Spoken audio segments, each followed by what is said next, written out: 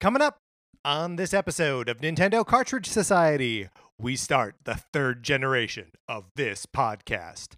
It's dangerous to go alone, so the Nintendo Cartridge Society goes with you.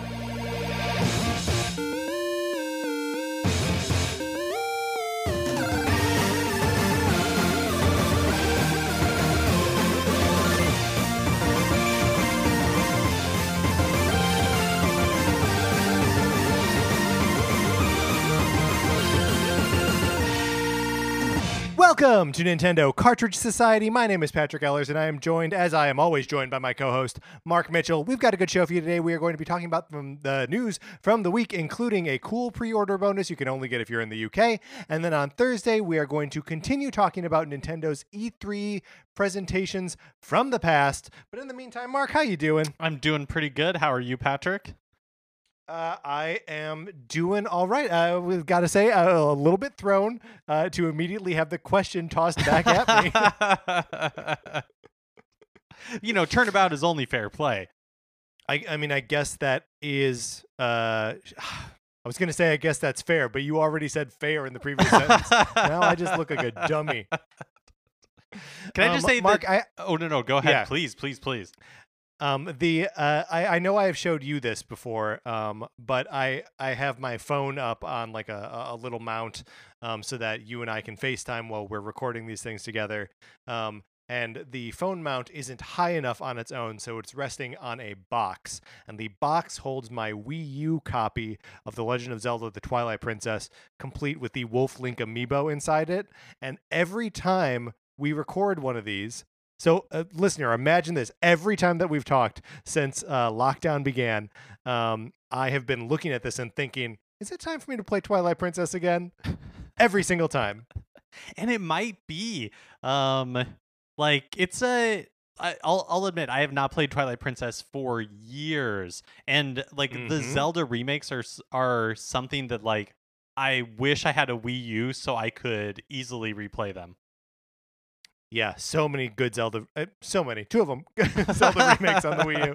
But they're both great, and they're both the definitive ways to play those games. You can make the argument that the 3DS versions of Majora's Mask, really just Majora's Mask, but also Ocarina, have some things missing from them. But I would say that is absolutely not true of the Wii U remakes. Do you know what I'm hoping for, Zelda's 35th anniversary, which has to be coming up here in a couple of years, is Sure.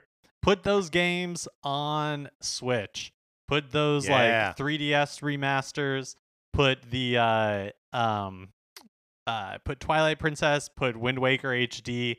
One of the things I've loved about Nintendo Switch Online, or the 3DS and the Wii were just their vast virtual consoles, and so the ability to get these older games on it, and it's time. It's just time for us to be able to do that on the Switch, I think. Yeah, and also make the Oracle games in the Link's Awakening remake engine. Because come on, right? And maybe somebody should be able to play Minish Cap again at some point. Yes, also Minish Cap. I mean, also just put GBA games. Mark, we've got too many demands, and they're too diffuse. So instead, I'm going to say, if you'd like to borrow my copy of Sonic Forces, you can. All you got to do is email us at Nintendo Cartridge Society at gmail.com. And send us a mailing address where I can send my copy of this game. You play it for as long as you want. You send it back to me. It doesn't cost you anything. It's the perfect borrowing program. Now, normally at this time in June, we would be celebrating E3, but of course, E3 this year has been canceled. But that doesn't mean the spirit of E3 cannot live on. So all through the month of June, we're going to be talking about Nintendo E3 presentations from the past. Last week, we broke down Nintendo's 2004 presentation, which turned out to be really, really interesting. This Thursday, we're going to be talking about the presentation from 2006. And then next week, we'll be talking about 2010, followed by the 2011 presentation. You can find all of these online on YouTube pretty easily. It's such a fun time capsule. I had so much fun checking out 2004's, and I'm really looking forward to talking about 2006 on Thursday.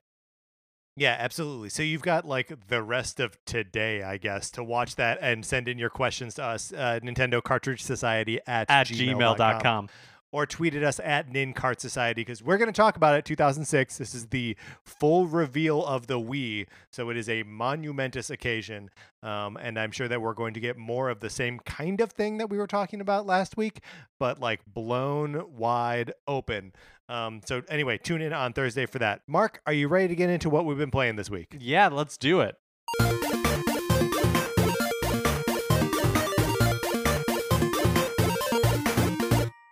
Okay, so Murder by Numbers, has been well established on the show, is a Picross game that is also a murder mystery visual novel set in 1990s Hollywood. It is a delight and a blast, and I continue to play it just sort of quietly in the background. But this weekend, I finished the main story and I completed all of. So as you're going through, there are 4 cases, right? And in each case, if you do all of the puzzles and you don't use like hints or anything, you end up getting an S rank in that case, and then that unlocks extra puzzles that you can do as part of Scout's memory. Scout is the little like robot who flies around with you and solves the crimes with you. I finished the story. I got an S rank in most of the cases, and I did all of the puzzles that the S ranks unlock, with the exception of case number 3. For some reason, I don't have an S ranking, and I don't know why that is. My current theory is that I missed one of the puzzles, right? That like I talked to someone when I had enough evidence, but could have like looked around the environment for like one more puzzle, because I never use the hints. I never use like any of that stuff. And I don't think it like penalizes you for like taking a long time on any of them or anything. I think it just so I'm confused is what I'm saying, and I don't know if I should go back into case 3, do all of case 3 again in the hope of getting an S rank just so I can do these last 2 puzzles. Yeah, that stinks because, I mean, first of all, congratulations on Thank you. completing the game. But yeah, that stinks because it would be nice if they told you like where you were missing it, or like had the ability to go in, because the only option being like replaying through the whole thing, like that kind of that stinks. Yeah, I mean a single case probably represents 5 hours of gameplay, like a lot. And if it's a Picross puzzle I have done already, never mind, I probably did it like a month ago, so I probably don't remember. It would be like playing all new puzzles, really. But yeah, it's a little bit of a bummer. I feel like I'm just gonna put it down, and not have this game 100%ed, and that'll be that. Well, so great game though, and sorry, just to put a little button on that because I'll probably never talk about Murder by Numbers again. I liked the ending of the story. The 4th case goes like right into like tying it all together and like exploring who Scout is, why he exists, and all that stuff. Totally satisfying. Really I like the writing throughout, but I think the ending was well written as well, and I just really liked it. yeah, that's cool. I haven't gone back to it, probably for a couple of months now. But the time I put into it was like super enjoyable. It definitely delivered on what I was hoping it was going to be, which is that like mashup between a Phoenix Wright type game with like a Picross puzzle solver. Yeah. So I ended up picking up the Outer Worlds port that came to Switch. I had pre-ordered it, which for whatever reason, I was just like, yeah, this is. It didn't even cross my mind that it might be a bad port. Sure. And that definitely like turned out to be the case. So the Outer Worlds was a game developed by Obsidian. Obsidian has since been purchased by Microsoft, so they're now Microsoft first party studio. But this was a RPG that was in development before they were purchased and has been ported to Switch. And it is totally so like a lot of the people from Obsidian is the studio that created that did the Fallout New Vegas release that a lot of people like more than Fallout 3 because the quests are really well written, and like they've never had a chance to make another Fallout game, but now they basically did under the guise of their own IP. Yeah. And for that reason, I am really enjoying the game. Like, I've only done the first planet. I've put like 6 hours into it. But it is just completely like Fallout by another name. Um, the writing is really good. Like the voice acting is good. I've like the choices you have to make are really interesting because it doesn't play out exactly the way you think it's going to. Like at least the ones I've done where it's like, oh yeah, like it seems like these factions are like really clear cut and like the decision I should make is really clear. So you like make that decision and you're like, oh crap, that had unintended consequences that I didn't see happening. But it all like plays out in a way that you're like, oh yeah, actually I guess like that's interesting and I can see why it would happen that way. But on the technical side, like I am generally not somebody, I'm not concerned about frame rate. I'm not concerned about like that kind of stuff really. But in the open world segments, the game is bad. Like it is like, oh no. Yeah, it's like straight up like a early gen PS3, lots of like pop in textures not loading or textures loading really slow. So like I'm like dashing, and then the game will literally just stop and there will be like a spinner while it's like loading the wow. everything in. When you go inside, like interiors actually look pretty, like they look fine, and you don't get that as much when you're like loaded in, but in the open world segments it's pretty bad. And this I think is not specific to the Switch port, but like the combat when you have to do one of the things I've liked about the game is for the most part, I have been able to avoid combat, but there's like certain places where it's unavoidable so far. And the combat is bad. And I don't think it's related to the Switch port. I just think like the combat in the game is not very fun.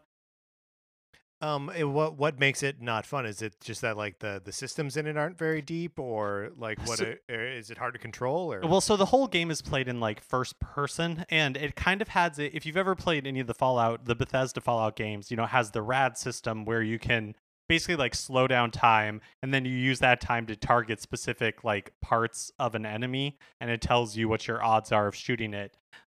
This has a system that's like fairly similar where you can slow down time, and instead of like toggling through like the arm or the head or the torso, you can just like free aim it, and it tells you like, oh, this will stun them, this will blind them, like that sort of stuff. The problem with it is that it just doesn't like it's just not like, it doesn't feel good, right? Like there's no real pretense of that part of it being RPG-ish.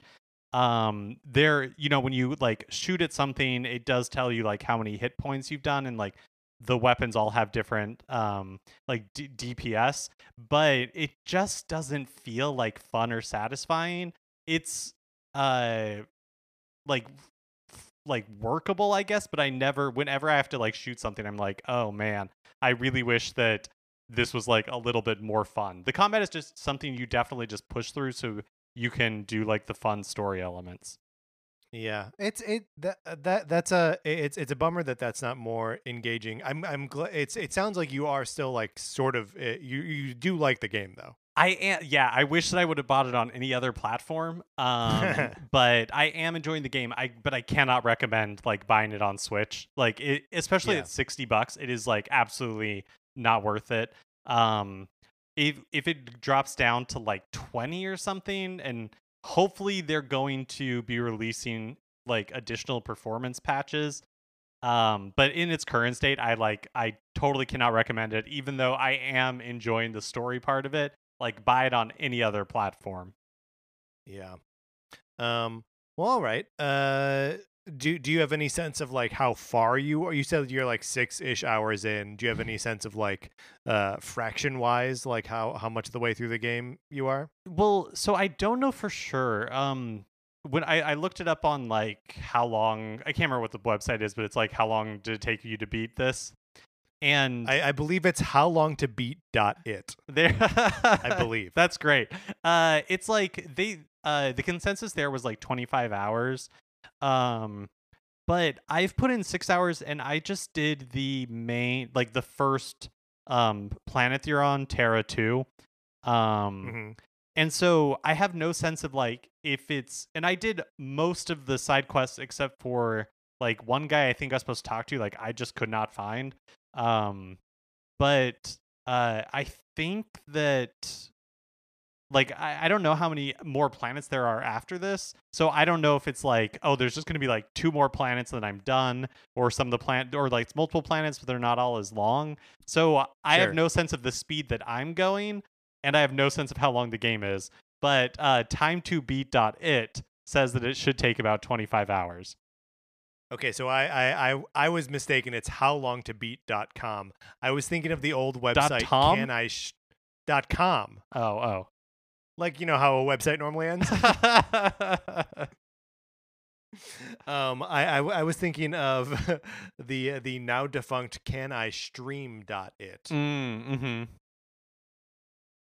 which was never as useful as you would think it would be. Sarah and I both continue to play Animal Crossing over the weekend. She found the final fossil and donated it to Blathers to the museum. So now, our dinosaur section is now complete. Every fossil in its place, and every place has a fossil. So I wasn't sure if fossils, that's interesting. I've never completed all the fossils before.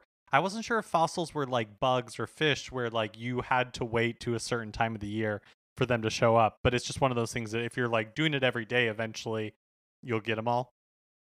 I'm convinced that fossils, the way it determines what fossil you have is that it could be any fossil when you get it. And it's not until you have Blathers assess it that it randomly selects just from a complete list of all the fossils, which is why you get so many repeats.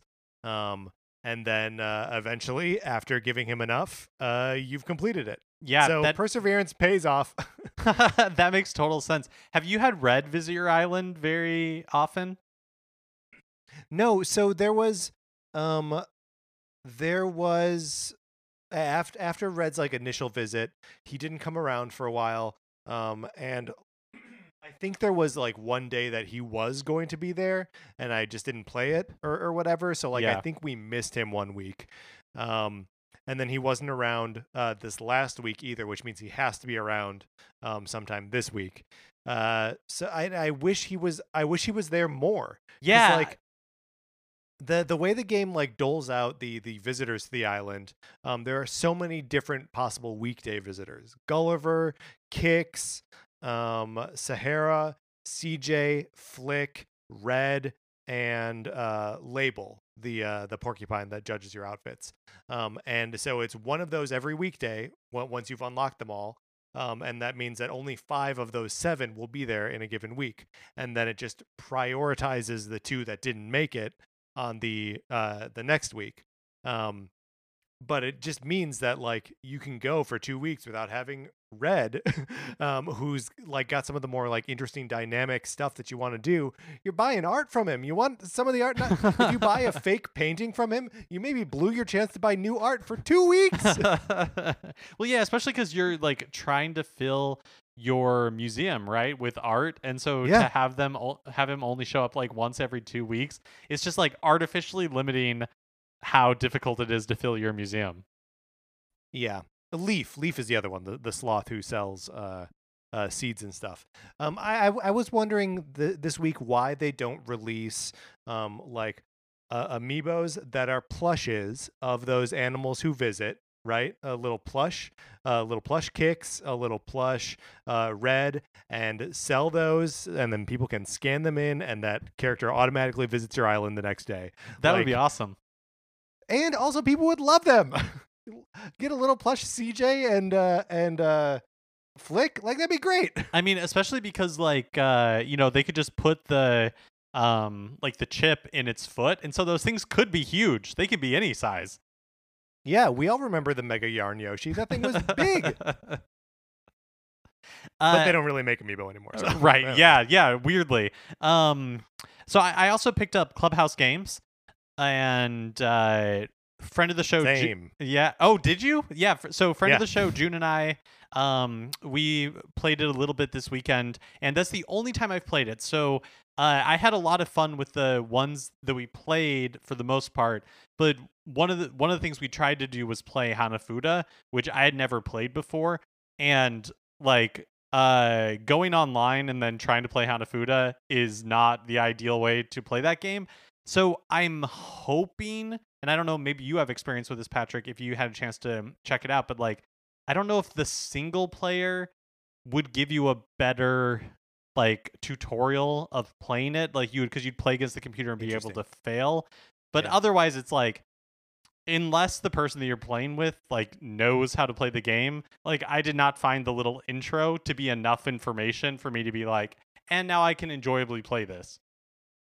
Yeah, no, it's I purchased the game on Sunday evening, and because Sarah and I were talking about it earlier in the day, and I was like, "Does that sound like something that would be fun?" And she's like, "Yeah, that sounds great. Let's get it."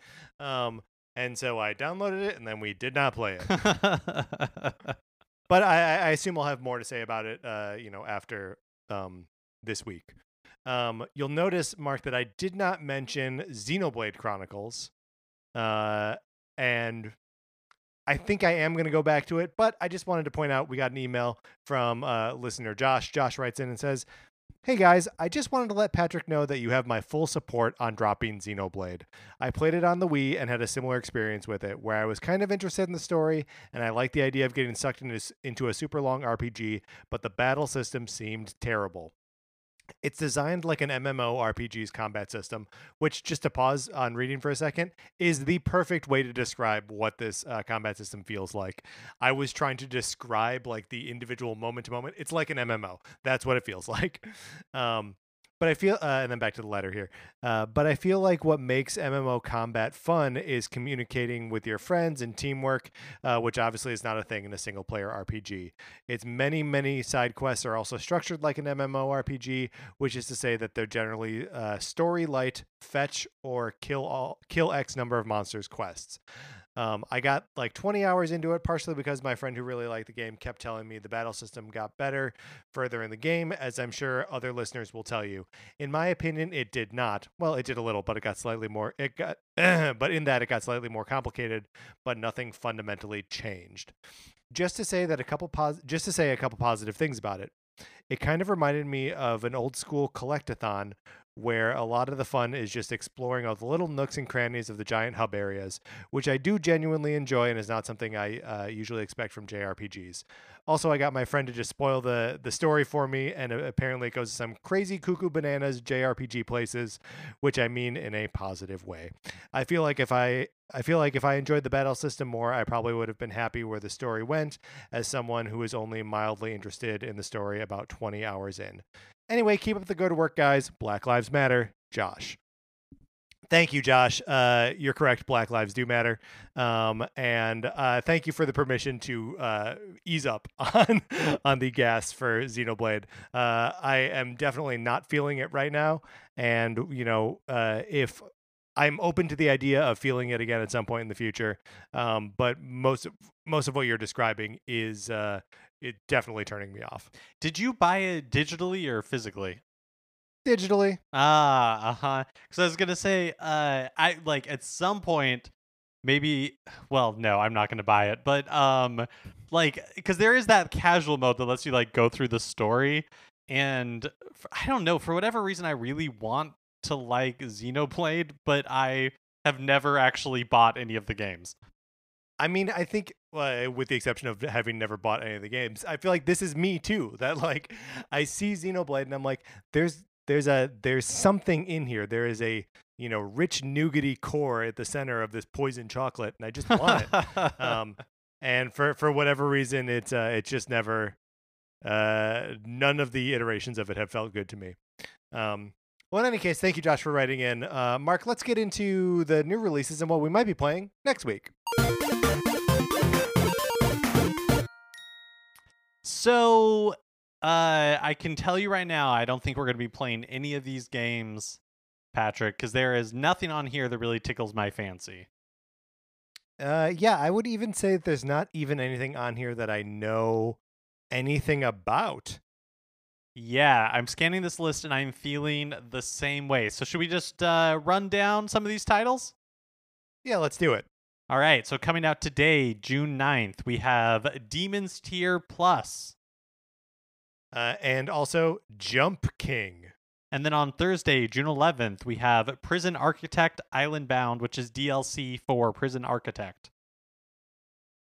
We also have Pixboy and Magazine Mogul. Magazine Mogul could be good. And then on Friday, June 12th, we have Super Toy Cars 2. And of course, Rogue Robots.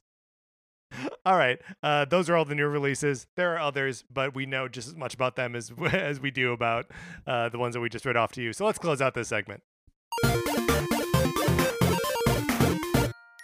Now it's time for a regular segment on the show. It's time for 433. In 1952, American composer John Cage wrote a piece called 433, wherein a performer or a group of performers didn't play their instruments for 4 minutes and 33 seconds. For the purposes of this show, our instruments are talking about Nintendo. So, for the duration of one performance, 433, Mark and I will talk about something not at all Nintendo related, thus fulfilling the contract of the piece.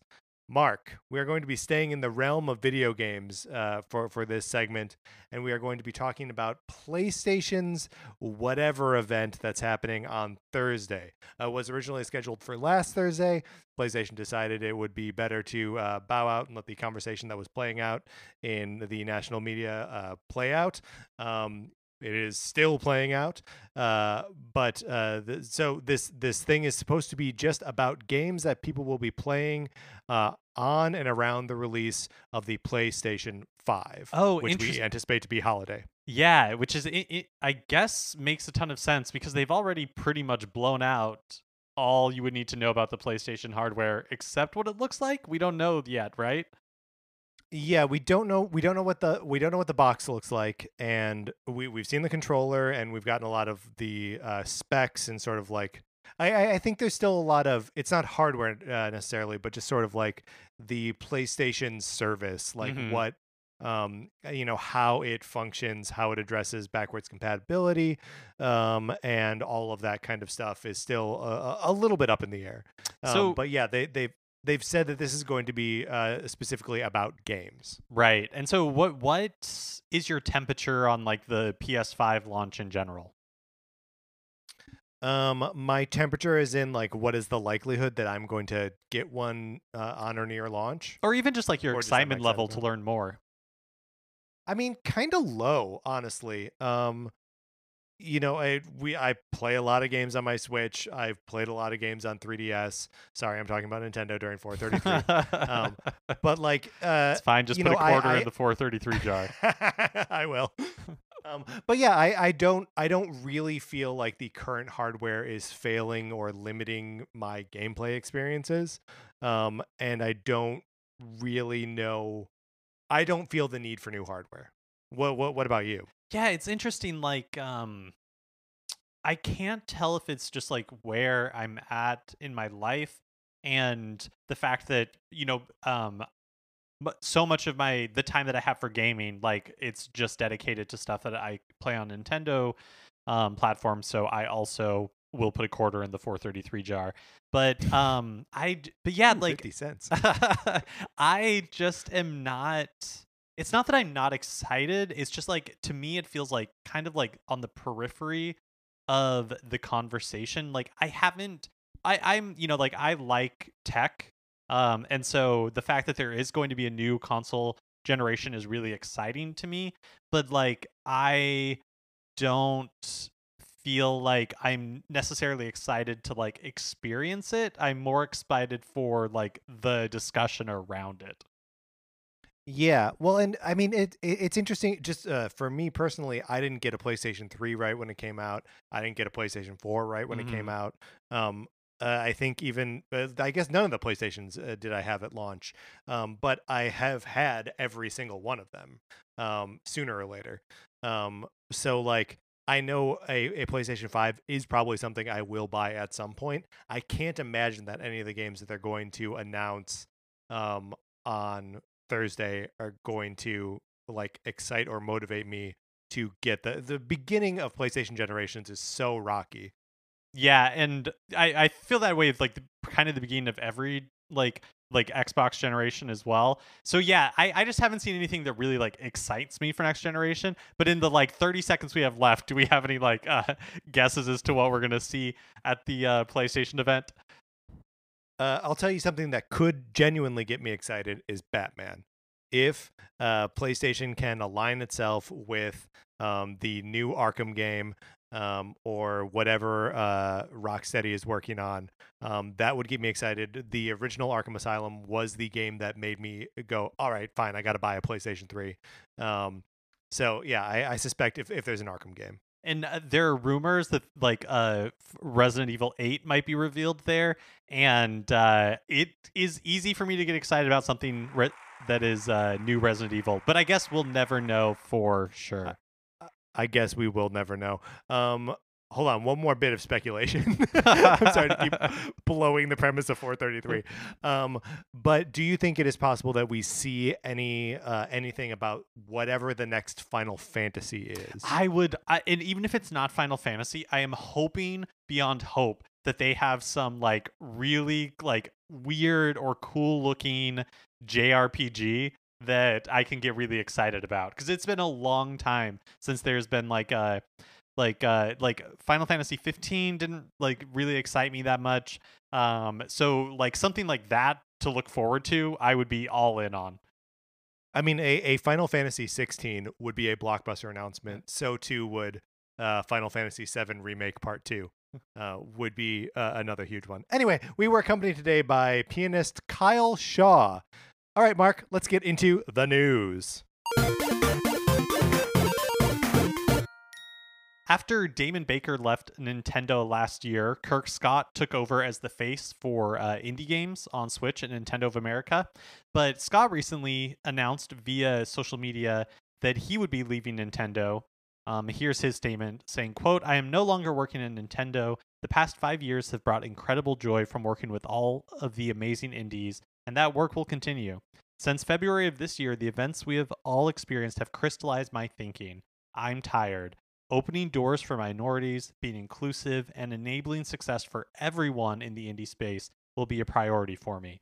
It brings me joy. I can't wait to continue this work with all of you. We all have an opportunity to make things better for others and educate while making great games. Stay tuned." Yeah, an interesting, if sort of enigmatic statement from Kirk Scott. Does it sound like there's any ill will in there, or is it just like a realigning of priorities and him realizing that like he's got to strike out on his own for that? Yeah, it's hard to say. Yeah, it's hard to say because, like you said, it's so hard. Yeah, hard to say and weird to speculate. Yeah. I mean, I do think maybe this is where you're kind of getting that sense. And when I read his statement, like I kind of feel the same way. Is that he doesn't say that it was a joy to work at Nintendo, which I think is interesting. Like he says, "I'm not working at Nintendo any longer, and I loved working with I like the past 5 years have brought incredible joy from working with all the amazing indies." But he doesn't say like, "I loved working at Nintendo, like I will really miss it." Like none of that is in there. And I honestly do think that's telling. I especially think that his statement, focused on wanting to open doors for minorities, being inclusive and enabling. Like who are we to speculate? But I agree that it is interesting that the words that he chooses. Yeah, and I mean it's interesting. He says that since February of this year, so he's referring to like coronavirus stuff. Although I guess February is a little bit early. I don't know. It is an interesting statement, and I wonder if we'll ever get more of that story, or if it really truly matters and really Kirk Scott is going to go on to support indie games in a different capacity that will maybe allow him to pick his portfolio on different criteria than Nintendo was going to let him, which is what I suspect this really boils down to. And so good on Kurt for finding like another way to do his work and get it out there. Yeah, and like, thank you for the work that he's done for games on the Switch for the past 5 years, and we of course wish him luck on whatever he does in the future. Um, and like to your point, I think that everything that has been going on in the world has, been a reason for a lot of people to kind of rethink their priorities and what they've been working on. And yeah, it'll just be really interesting to see where he lands or what he starts doing next. Yeah, and it is a shame in this one capacity that he was a good weird voice for like the fact that he would go on the like Nindy showcases and showcase a personality that is specific, like it had that like Nintendo energy to it, and if hopefully Nintendo has someone else in the wings that can be as skilled a presenter, while also doing the work, the sort of outreach with indie developers. Absolutely. In an interview with La Vanguardia, Animal Crossing New Horizons director Aya Kyogoku said that the newest installment in the series is being viewed by Nintendo as the start of the third generation of the franchise. She said, quote, "The first Animal Crossing had no online play features. It was created under the premise that players could communicate in an asynchronous manner without an internet connection. Online features were added in Animal Crossing City Folk, and it was possible to play together even with people living in different places. In New Horizons, due to the fact that you start by not having a normal town, there are a lot of changes even if you play alone. We also added a mode called Party Play, where you can play with people living on the same island simultaneously instead of doing it asynchronously like before. The fact that Animal Crossing is a game about communication has been constant through the franchise's history, but the options relating to how you communicate are changing in a flexible way alongside the times and technology." Well, I mean, like 10 years behind the times in technology. But changing nonetheless. Yeah, and it is interesting that like they recognize that in allowing multiple players to run around one island, one village, at the same time, that it is like a fundamental sort of like a sea change, right? Like Mm-hmm. it makes the game fundamentally different. Um, and it's the sort of thing that just makes me wish that online that the online play was less laborious in how it connects or disconnects.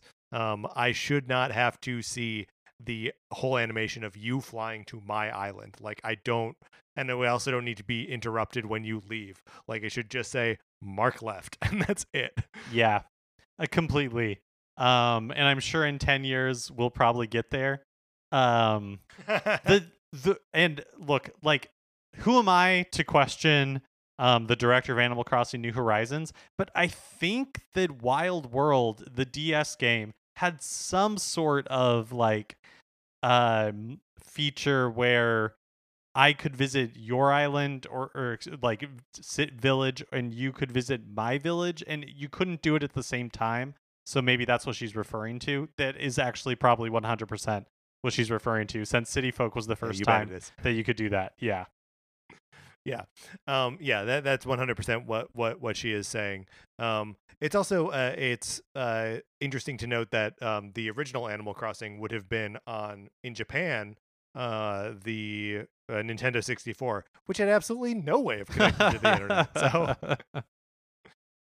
yeah, it's the sort of thing that makes me I don't know. Every now and then, I long for like the like little quality of life things, the decisions and tweaks and upgrades that would make Animal Crossing, which is already a great game, Animal Crossing New Horizons, and turn it into just like an absolute behemoth. Like I would love it if it was just easy to drop in and drop out of each other's games. I know people are already using Animal Crossing for like birthday parties and game shows and talk shows and stand-up shows and just hanging out with friends. But if I mean, can you imagine trying to do like a party in there and trying to get like 8 people on your island? It'd take 20 minutes just to get it started. Yeah, it would be so much much nicer if you were just able to like easily get into somebody's island and easily get out. The other small things, like I do think by far New Horizons has the best like quality of life. Like, they've like even in New Leaf, each game has gotten a little bit better, but even in like New Leaf, like everything took a little bit too long, and I feel like in New Horizons they've really like tightened a lot of that up. But maybe it would change the game too much, but someday I would love to be able to rotate buildings so they're not so like you have more flexibility and they're not Yeah. all just like facing the one direction. Facing down. I Yeah. would love, like just like some of the options, like when Gulliver comes to your island, it's like I get it.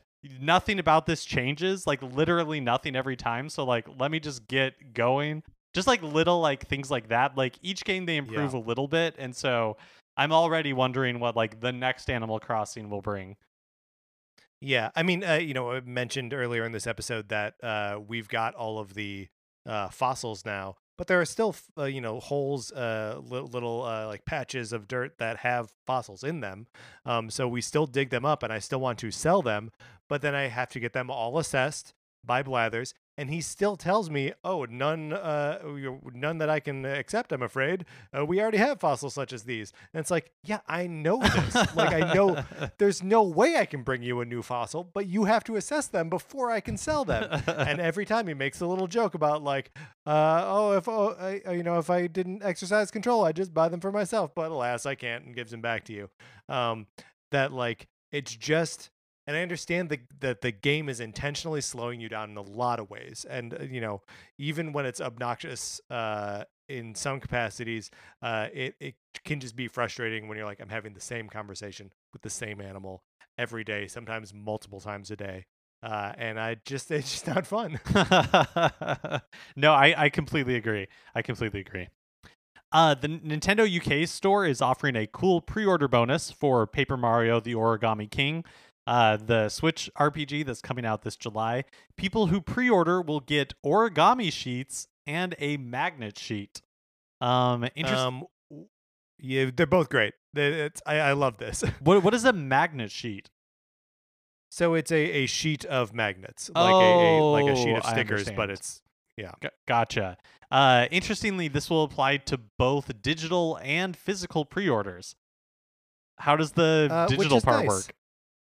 I guess you just pre-order it and you get like a digital code, and then they send you this physical bonus. That's cool. Yeah. Mark, have you taken a look at these things yet? I'm going to click right now.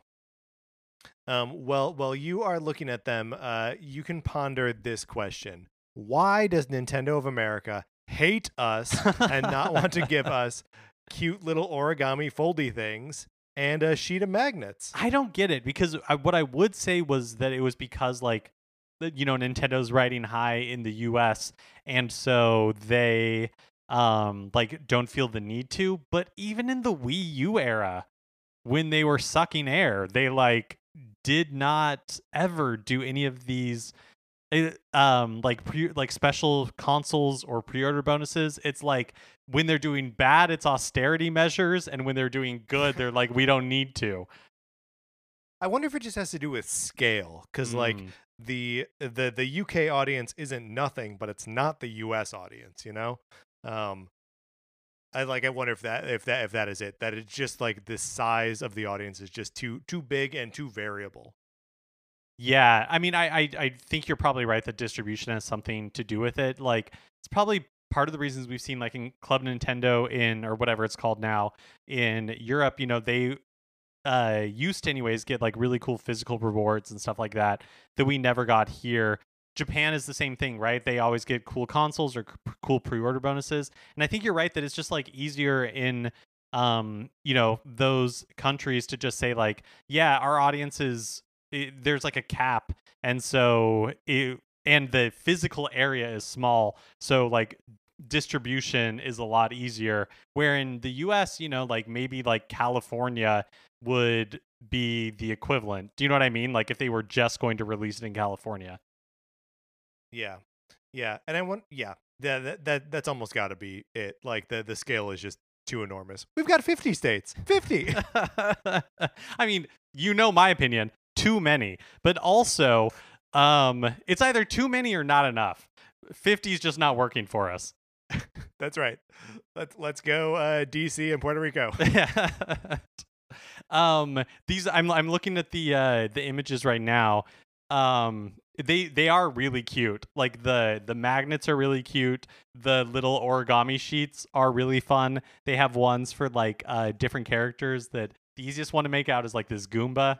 Oh, I guess those are toads probably. The other ones, yeah. I think so.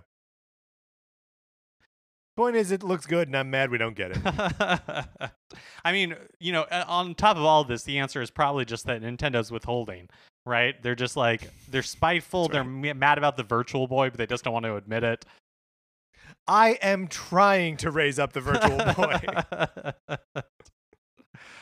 Masahiro Sakurai, hero of the Super Smash Bros. Series, and as far as I can tell, all-around good guy, mentioned in his regular column in Famitsu that while he has been playing a lot of video games, he has not felt comfortable tweeting about them because he doesn't want to imply that any of the games he may be enjoying are going to be represented in Smash Brothers. Which I feel like he has said before. Like, he must still get bothered about it, because I think that he's said in the past that, like, I don't talk about the games that I am playing, because all people ever reply to me on Twitter is like, is he in Smash? Like, is she in Smash? Like, is this character in Smash? I mean, I know it happens to a lot of people that are involved in creations with rabid fan bases, but it feels like we have ruined the internet for Masahiro Sakurai.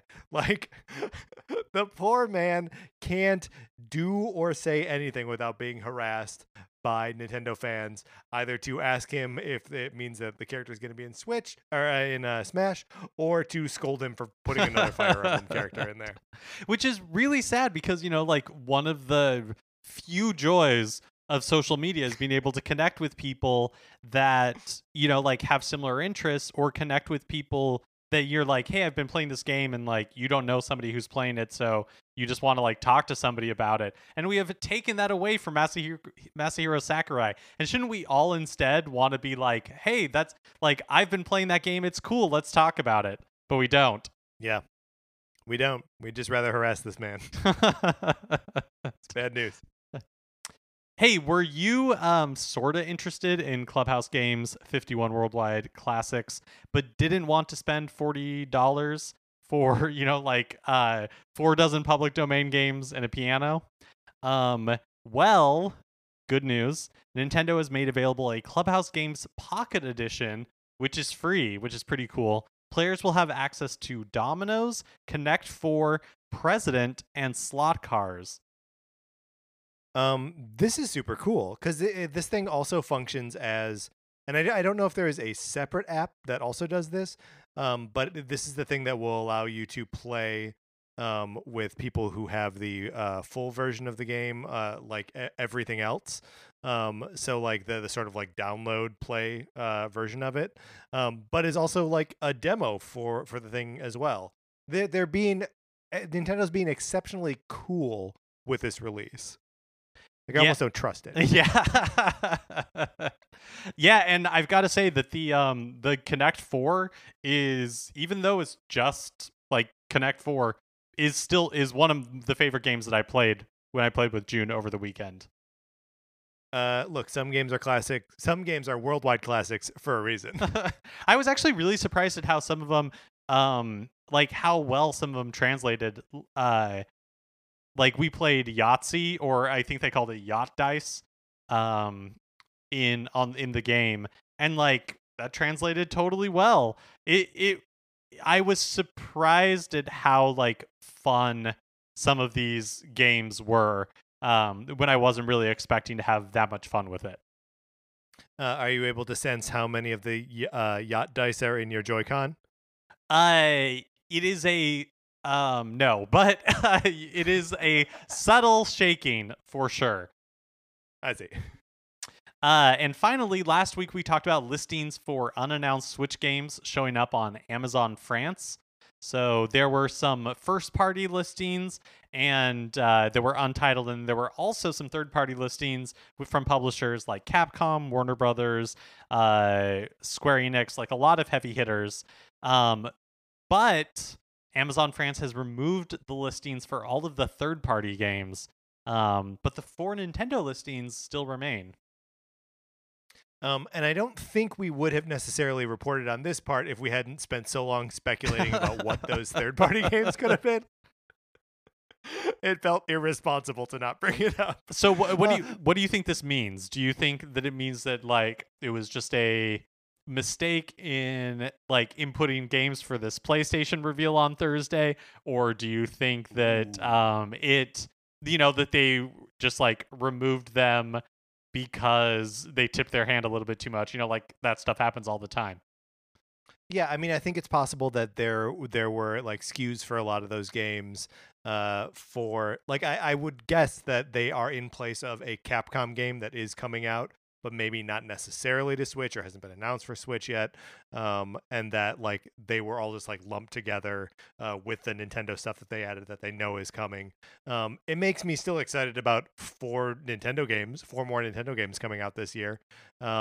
And if they're all remakes of Mario 64, like, hey, bring it on. Yeah, maybe, and because it's not Nintendo of America, it's Amazon.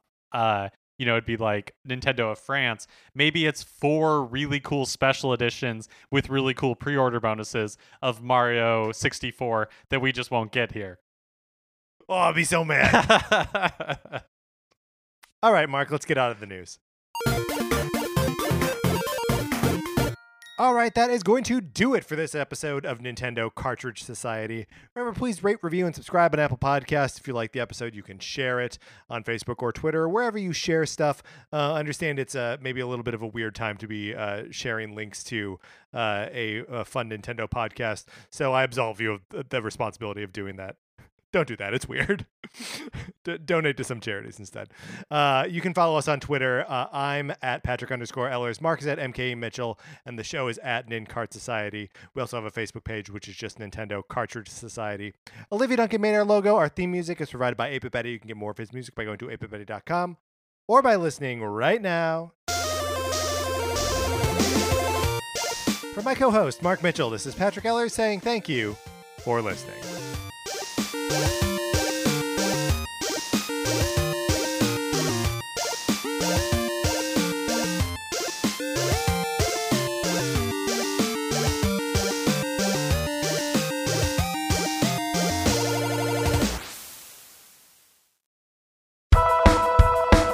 My name is Will Hines, and I am a ghostwriter, meaning I write other people's books for them. And I have a podcast called I Will Write Your Book, which are recordings of my meetings with my eccentric clients, such as a woman blocked after one sentence of a children's book about her dogs, a romance novelist who dislikes sex, and a man proud of having sampled everything in his local grocery store. This podcast has been described as fully improvised, played by some of the best comedians on the planet Earth. Hey, that's pretty good. That's I Will Write Your Book on Campfire Media. Campfire.